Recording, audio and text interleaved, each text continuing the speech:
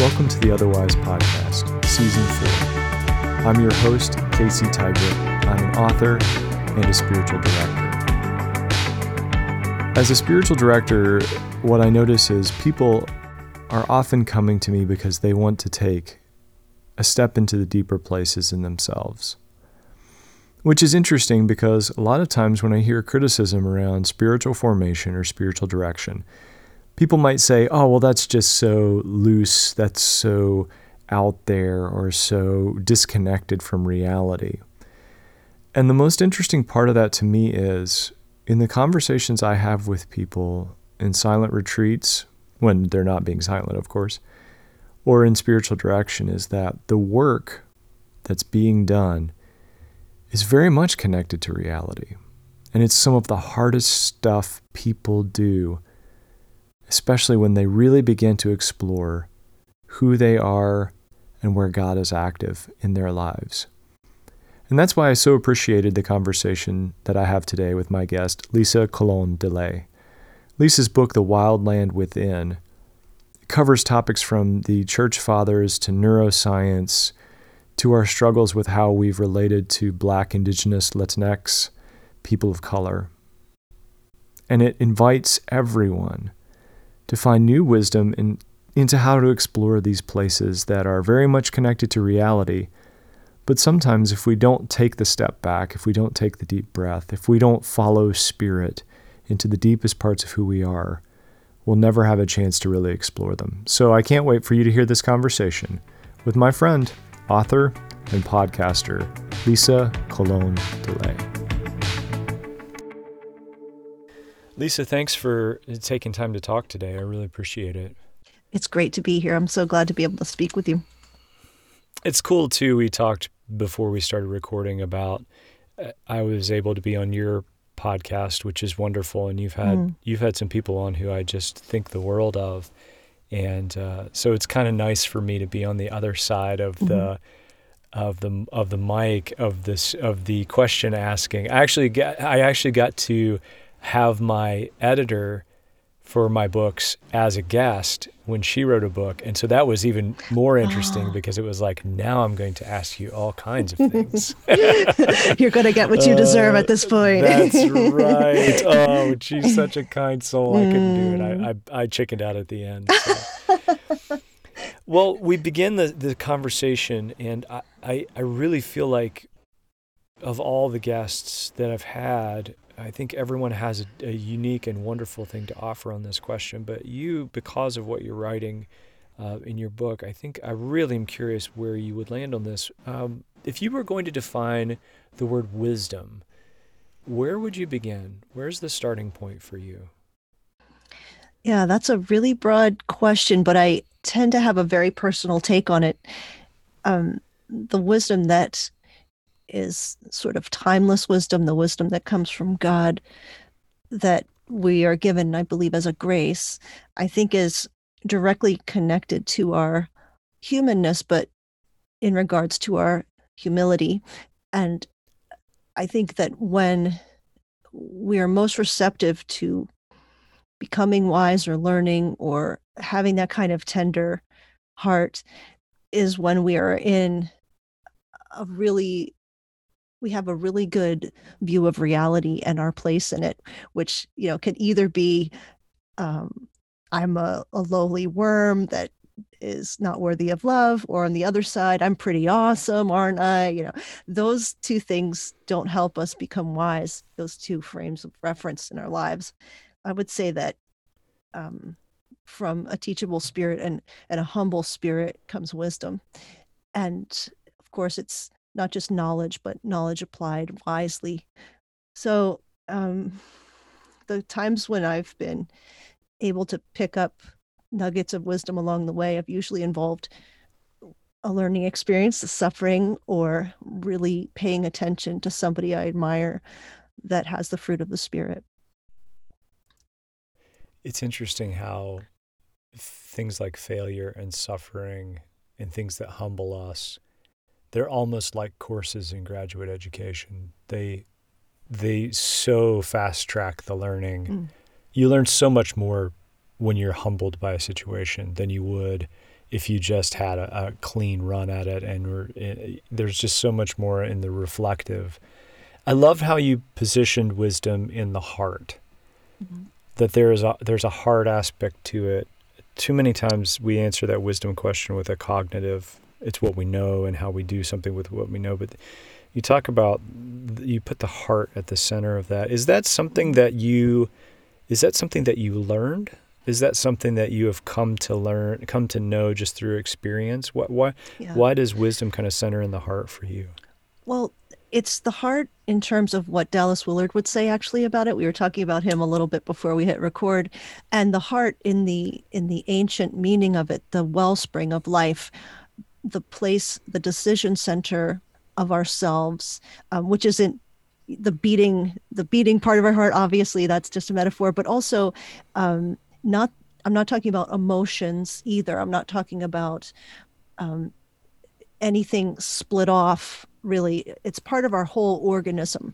But if that part of us that can be attuned to God and follow God, or can rebel, it's that decision center that I mean when I say heart. And so it is a lot different than the modern ideas of heart. And what I've tried to do in my book a lot is break down all these false dichotomies of head and heart and body and mind, and think of ourselves as a total organism with an inner terrain and an inner life, and kind of use a new framework for understanding ourselves that's not so dualistic. It's one of the things I love about your book is you have drawn on sources from neuroscience to the desert fathers and the ancient spiritual masters, who both of those disciplines, though they're separated by hundreds of years of development, they all are saying basically the same thing, that we are way more integrated as human beings and therefore as spiritual beings. We're way more integrated than we ever thought we were. And that's one of the things I love about what you bring, is that you're constantly pointing to that interplay, that interconnection. I wonder, who is it or what was it that pointed that out to you? What was the sign or the semaphore that kind of pointed you in the direction of seeing how holistic, how integrated we are? Right. That really became more and more noticeable the longer I study the writings of the earliest leaders of the church, including the apostles and Jesus's ways, because those ways are. I mean, this is funny because people will get in trouble. Sometimes Christians will get in trouble. It's like, I've heard this somewhere. Oh, that sounds like Eastern religion. It's like it sounds like Eastern religion because it's Eastern religion. Yes. It's Jesus Middle Eastern. was not Roman. No. Jesus was not American. He doesn't sound like an American, doesn't think like an American.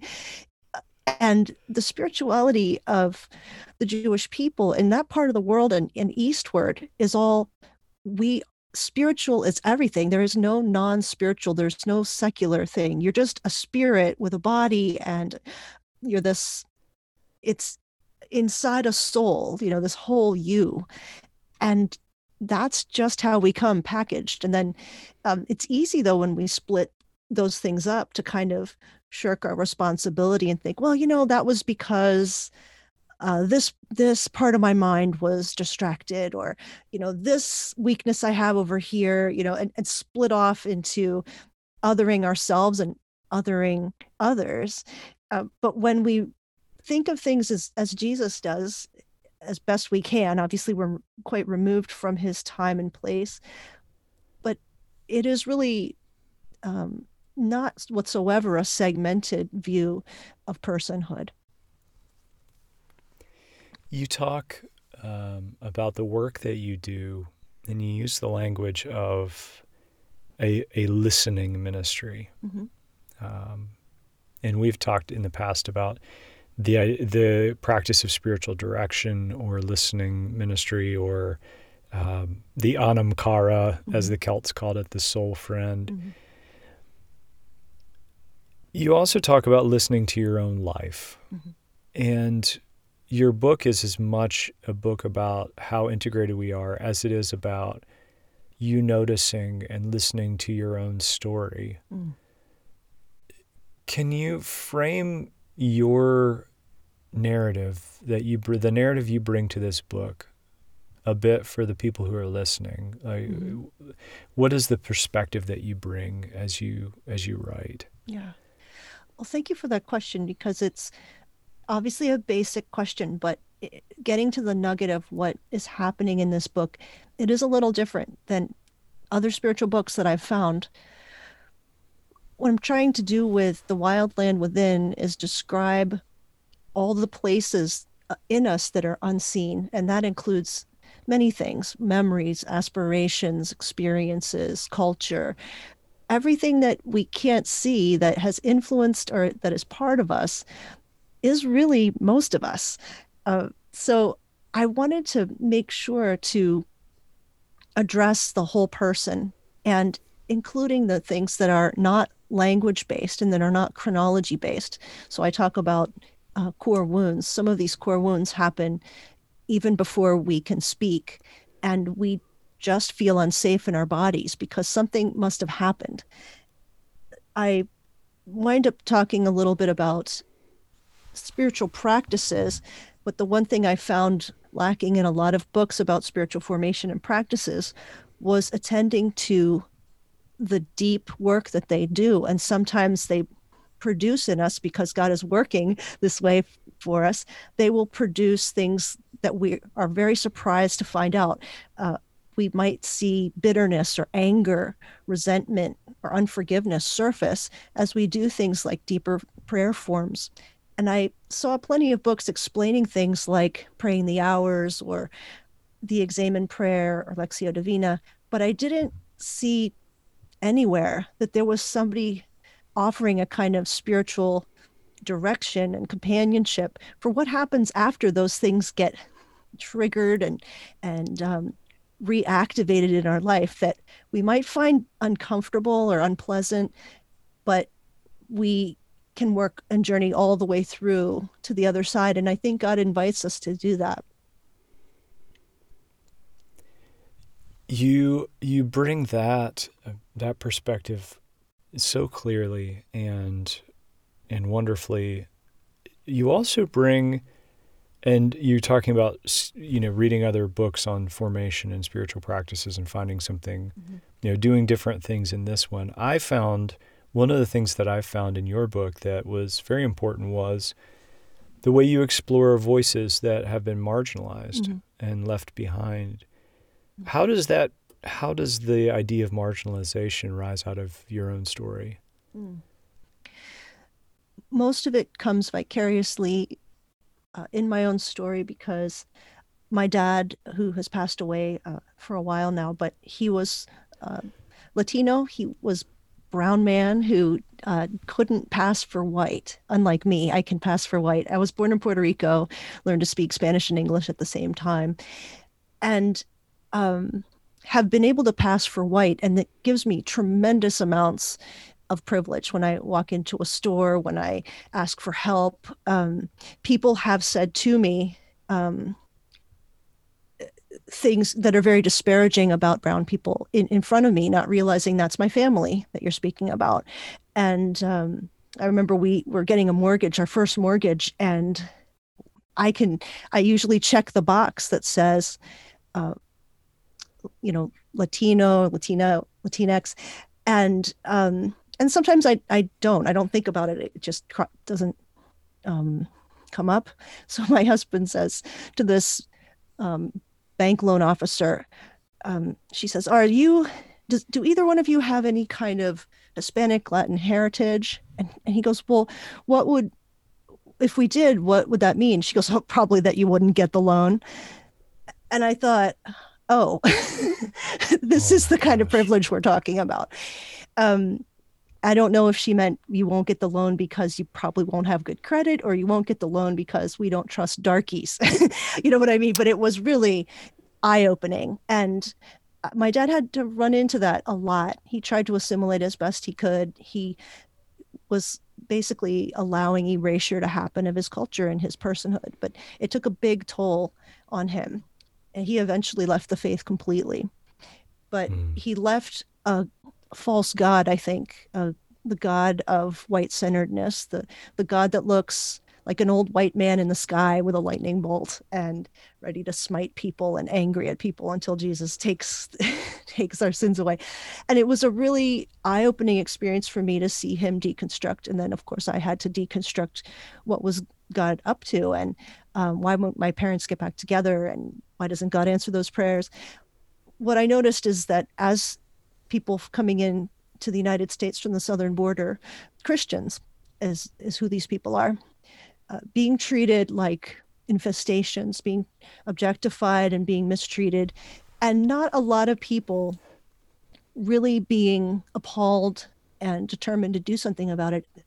I looked at these people and I saw my dad in their faces. It could very easily be him. He looked so Hispanic.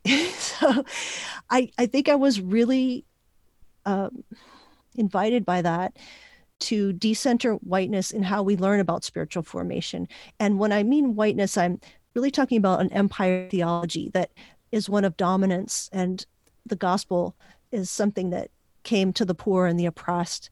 And those are the people that Jesus was speaking to. And that is the kind of person he came as, too. Poor, brown man in an oppressed situation with his people. And that's the good news. It doesn't come to the rich and the powerful. It comes to the people who need it most. You made a statement in the book that white supremacy doesn't come with burning crosses and pointed hoods. A lot of times it's baked in. It's subtleties. And so as we start to think about, as a white male have been pressed by a lot of people, guests on this show, but others that I've read, who you identify as, and some people aren't familiar with the acronym, but Black, Indigenous, Latinx, people of color. BILPOC is the way the acronym reads. When you talk about that, there's an education and a re-education and a perspective shift that goes on for people like me, and hopefully for other people who listen. For you, coming with that lens, a lot of the spiritual masters, I mean, not the Desert Fathers because they're Egyptian. We'll deal with that in a second. But a lot of the later spiritual, quote unquote, spiritual masters are European folks. Right. What is the gift that you find coming out of the Black, Indigenous, Latinx, people of color, from that tradition, those traditions, that really supports and enlivens and catalyzes spiritual life and spiritual growth?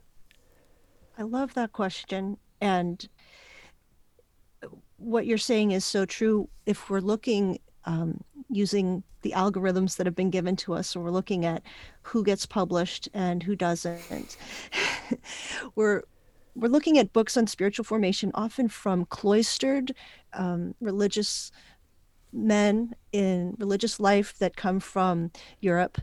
But that is just a tiny minority voice. Actually, the majority of the people in the world that are Christian are brown and Black people. They have stories, they have books, they have schools, they have entire traditions that go back centuries, if not millennia. And this is what I mean by decentering. We tend to think of, well, there's a theology I learned, and that's theology qua theology. And then there's these other contextual ones, like, I guess the feminists have something. I guess those Black people have something. I guess those Coptics, do they do something? I don't know. And we tend to think that those are the outlier marginal ones. And it's just because they haven't been centered. They haven't been included in the entire orchestra or the symphony of what God is up to. We're just hearing the brass section here with the white American Anglo-Euro interests and centricities. So just even framing it like that, like we don't hear too much from those people. We don't hear from them, not because they're not there. They're there. And thankfully there's more books being published by people of color. But in our minds, and I have fallen for this just as much as anyone. When I went to seminary, I read basically dead white European educated moneyed men. And so that was told that that's how it works. Let's learn the real stuff. Let's learn the basics. But that was a anemic view of what God is up to in the global church, in the historic church.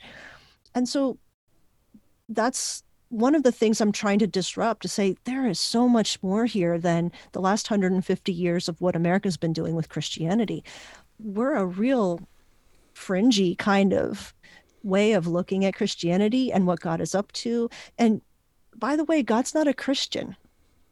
So I'm trying to kind of pull some of these veils and assumptions away so that we can see what God is up to. It's so beautiful that we're allowed to be involved. Why we've centered our story as white folks, has to do with power, has to do with keeping the status quo.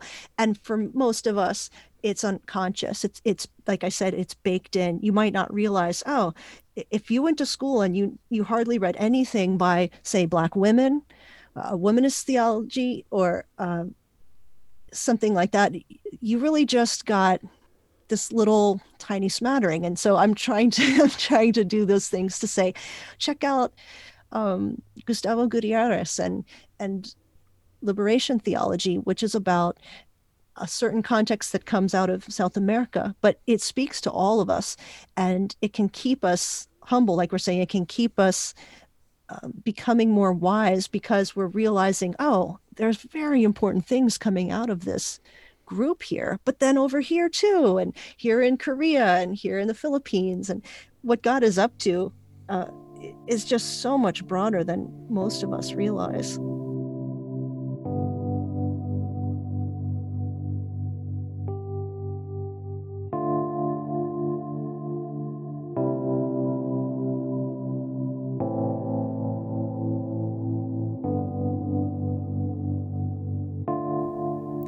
And to your point about wisdom being located in the heart, and using Dallas Willard's heart and center of will imagery, there are things from other traditions, other voices that we weren't exposed to, that capture our hearts, that move us in a very some people would suggest that that's it's too emotional, it's too experiential, and therefore subjective.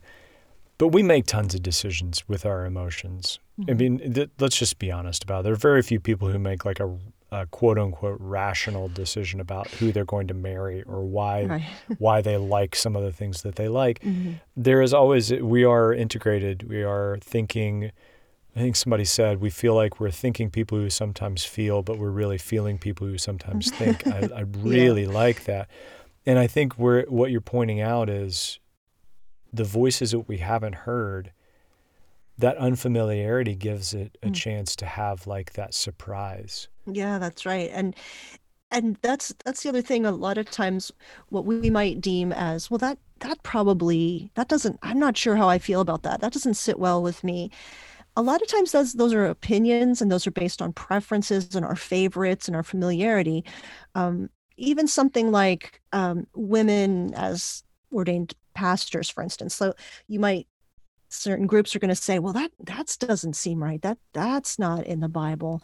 But when we look at the even the conservative, like out of the holiness tradition, the Wesley tradition, and the Nazarenes, they all have women leadership and women pastors, and it's familiar to them. So it's interesting, like how we decide what sort of sits well with us is actually, maybe that's the thing that God likes, but the thing I'm unfamiliar with and I'm uncomfortable with, that's the thing that's probably not of God. The influences that are hidden in our lives. So these influencers predispose us to like particular things and not other things. So For instance, we might think, well, those Christians who raise their hands and dance, they're out of control. They're not really using their minds, but they're embodying their spirituality, and they might wind up feeling much more whole in the end when we've just been stuck in this little compartment in our brain. And so I think what God is up to based on our personalities or our culture or in the grand scheme of things, it usually will involve things that are unfamiliar or are uncomfortable to us. And we have to check and ask ourselves, why exactly is that? Is that more of an opinion? Or do you have a really, really good basis to think that? And people will weaponize the Bible to make it confirm with their original assumption. But having a spirit that is, even if you don't agree with something, that is just willing to say, well, this might be a way that God moves. I don't have the final answer on that. God has the final answer on that. And maybe we can have, maybe we can be more influenced by people and find out these hidden treasures of what God is up to. And I feel, even as you're saying that, I feel that there's such a freedom in being able to have that open-handed approach to say, I'm not, and I maybe even can't go with you on that particular belief or practice. Mm-hmm. But if it's deepening you in kindness, and we were talking earlier about fruits of the Spirit, if you are growing in your love for others and the fruits of the Spirit, I can't argue with that either. Right. And so some of that exploration that you're talking about has as much to do with us releasing, kind of having an open-handed approach to the perspectives of others, even from other traditions, and at the same time acknowledging them and seeing them as valuable and hopeful, which I think is interesting. That makes it so interesting that you chose the metaphor of land for the book, because there's a good deal of the opening part of the book where you talk about Native American experience and Native American spirituality.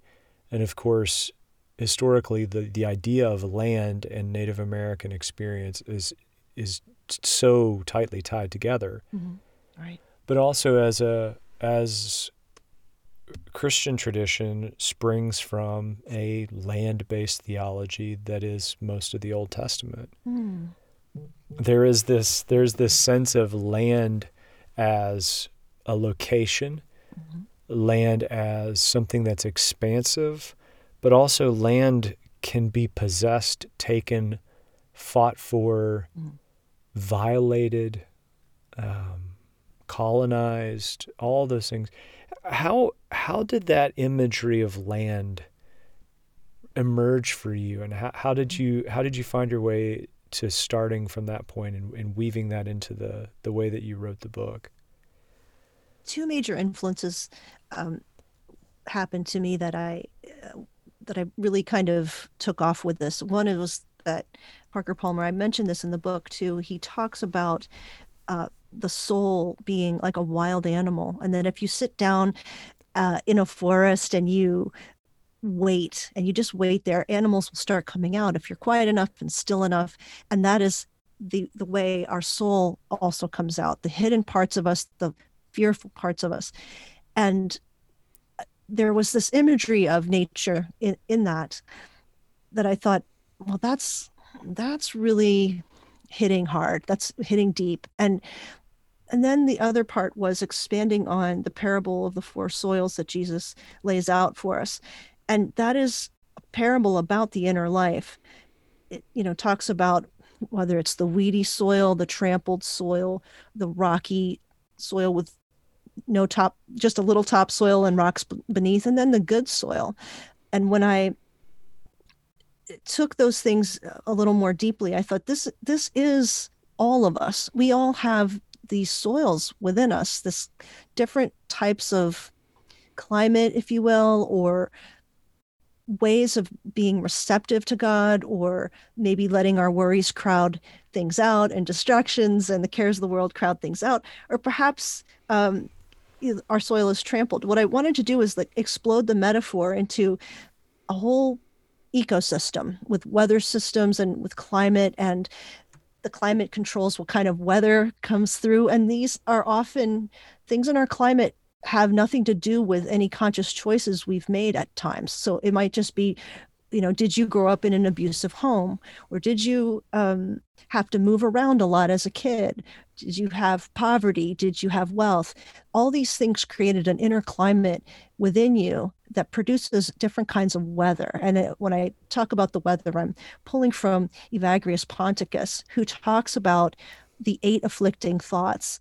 And eventually, this was used by Pope Gregory to talk about those consequences of the afflicting thoughts that are temptations to us, but they're not sinful until we attach to them and give them energy and attention. Pope Gregory later on, in a very Western way, said, I'm going to take those 8 thoughts and I'm going to talk about the consequences and the sins and the 7 deadly sins. And then we'll know how to punish you properly. Basically, these are the things you better stay away from when you're sinning. But with Evagrius, he was talking about staying healthy. He wasn't talking about crime and punishment and penance and confession, although confession is part of the life of any disciple, and it has to do with being guided. In the Eastern Church, there's a lot more spiritual guidance that isn't like problematic for therapy purposes or something like that. It's just lifelong, and you can rely on a spiritual guide. Evagrius was one of those spiritual guides, and he talked about these internal temptations that come to us and how we should be prepared for them, because they're coming. If you're human, they're coming. These different afflicting thoughts. And he was really guiding those ascetics in the desert to understand that when you're in the desert and you have a really lame menu, that you're going to be tempted to gluttony and hoarding food and eating, gorging yourself and being very preoccupied on food when you're actually trying to pray. So there really is this kind of ecosystem that I was trying to draw out that, and for me, it's kind of like thinking of the journey of life as an adventure as well. And there's places that we don't know, and there's places that we know very well. And then there's places of wound and hurt. They're sort of in shadow in our lives. And we don't have those painful points touched as often. But what if we go looking for them and seeing what is actually there in this terrain of our land? Is there a set of, or maybe a single obstacle that you see that gets in our way of exploring the wilder, unexplored places within us? I would have to say it feels like fear is the number one issue. Afraid of what we'll find, feeling insecure. Anytime we feel triggered or angry, those are usually emotions that have something to do with some kind of fear. It could be just fear of the unfamiliar, or it could be fear of bringing up old pain, because we love to avoid pain, and that's natural. That's nothing to be ashamed of. But by avoiding it or running away, we never get a chance to deeply heal and feel God's presence within those painful moments. I wonder, I get the sense that Christian tradition is not necessary, at least modern Western Christian tradition doesn't help all that much with this either. We were talking before about a whole kerfuffle that happened around the idea of contemplation and people shouting it down as some sort of new age whatever. Do you sense that the way into these deeper unexplored lands is often a way that puts us at odds with the communities maybe that shaped us and formed us? Does that resonate? It can. I think particularly for people in this hemisphere, I would say like Canada, United States, and other places that have been influenced by European colonization, our Christianity is just steeped in empire theology. And so it really has to be reflected on and dismantled, or we do, I think, wind up being at odds, because our Christianity, most of these institutions and institutions in general are about maintaining the status quo. And if the status quo has been toxic or oppressive to other people, the last thing people want who are propping up this institution or this type of culture, or say a culture of a lot of hierarchy, the last thing they want is for people coming in and messing with it or calling it into question or asking potentially painful questions. So I think at times our journey of deconstruction and then reconstruction, and someone said it well, is it deconstruction and reconstruction, or is this metanoia? Is this repenting and returning and returning and returning and turning our face toward God? When we turn our face toward God, all our idols are exposed, and we have so many idols. We have made so many idols out of who we think God is, whether God is someone who would, invade another country or, you know, these kind of things that are really power-based ways of understanding the world. So sometimes they're at really direct odds. If we're following Jesus and acting like Jesus, it might look really differently from our culture and even our religious or Christian culture. Yeah. When it comes to someone who either you're walking with in your listening work or someone who's just hearing the podcast and wanting to take a step forward, where does the path begin to exploring these wild lands that you talk about in your book? Well, I hope that it can begin not as a self-help or solo attempt, that it can begin with wise, trusted, trained people, whether that's a trained therapist or spiritual director who's had plenty of experience walking with people through both the good and the bad and the ugly. I guess that's not both, it's among among the good and the bad and the ugly. That it should not be something we undertake as our own little project, but that it be undertaken in community and with wise elders that have already walked before us, as well as just a kind of understanding that there'll be some points of discomfort. And after you open the door to fear, it sounds like a monster rattling and banging on the other side, sounds huge. You open the door to fear, and out runs this little chipmunk kind of monster. And you're like, wow, that was making a lot of racket, and I was afraid to go in there. But now that I open the door, it's reality isn't as scary as my fears made them out to be. I guess just kind of being willing to be dependent on God through the process of getting to know ourselves. And in the process of getting to know ourselves, we can understand how deeply loved we are by God, who already knows everything about us anyway.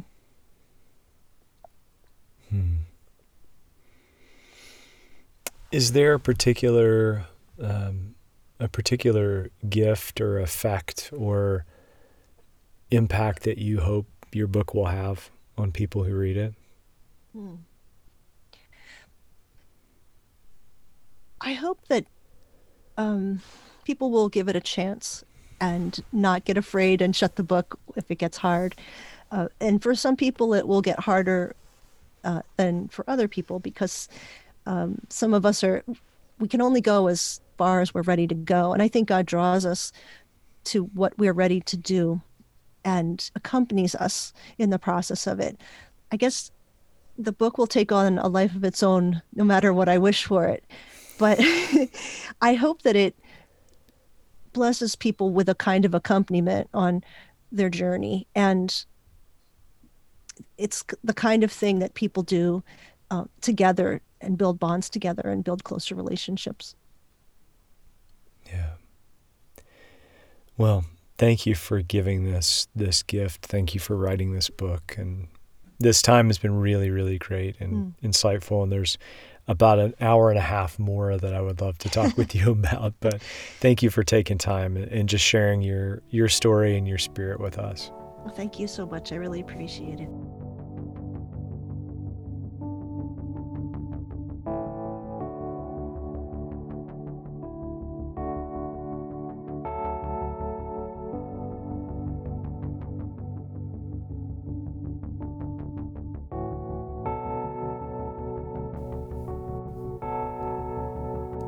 I hope that conversation had some rich insight for you. I so enjoyed talking with Lisa and enjoyed her book, and I believe you will. It's called The Wild Land Within: Cultivating Wholeness Through Spiritual Practice. And so I would ask you to pick up her book, but I would also ask you to take on this question. Where is a place within you that you know is wild, maybe a little frightening? Maybe it's a memory. Maybe it's a challenge or a struggle that you've always had. And I would ask you to really listen and see if God is not inviting you to follow Spirit into that place and to listen well for what might be there. Whether it's new work for you to do that would not only change your inner world, but also your relationships and your work and your understanding of your vocation. Is there an untamed wild place within you where Spirit is inviting you to just sit and rest so you can see and come to know your own soul in a better way? Lisa Colón DeLay is a teacher, spiritual director, and host of Spark My Muse, which is a top-rated religion and spirituality podcast. She's originally from Puerto Rico, and DeLay has an MA in spiritual formation, and she's taught in many different settings. From graduate schools to workshops, her work has appeared in several anthologies and in dozens of places in print and online. And she offers spiritual companioning or spiritual friendship, spiritual direction, and retreats. She lives with her family outside of Philadelphia. If you check out the show notes, you can find a link to her blog, her podcast, and where you can pick up the book. For those of you listening, thank you for listening to the podcast. If you're streaming on my website, thank you. If you're listening on iTunes, Spotify, we're on Amazon Music now. If that's your jam, feel free to go there. Google Play, any other platform you use podcasting. If you wouldn't mind rating and reviewing wherever you listen to this podcast, that would be really helpful. And let me know if there are some guests or some things we could do to make it a better experience for you. And so, my friends, may you take the invitation to explore the wild land within and know that Spirit will meet you there, and there is nothing but grace for you in doing that good and holy work. Until next time, be well, live wisely. Peace, friends.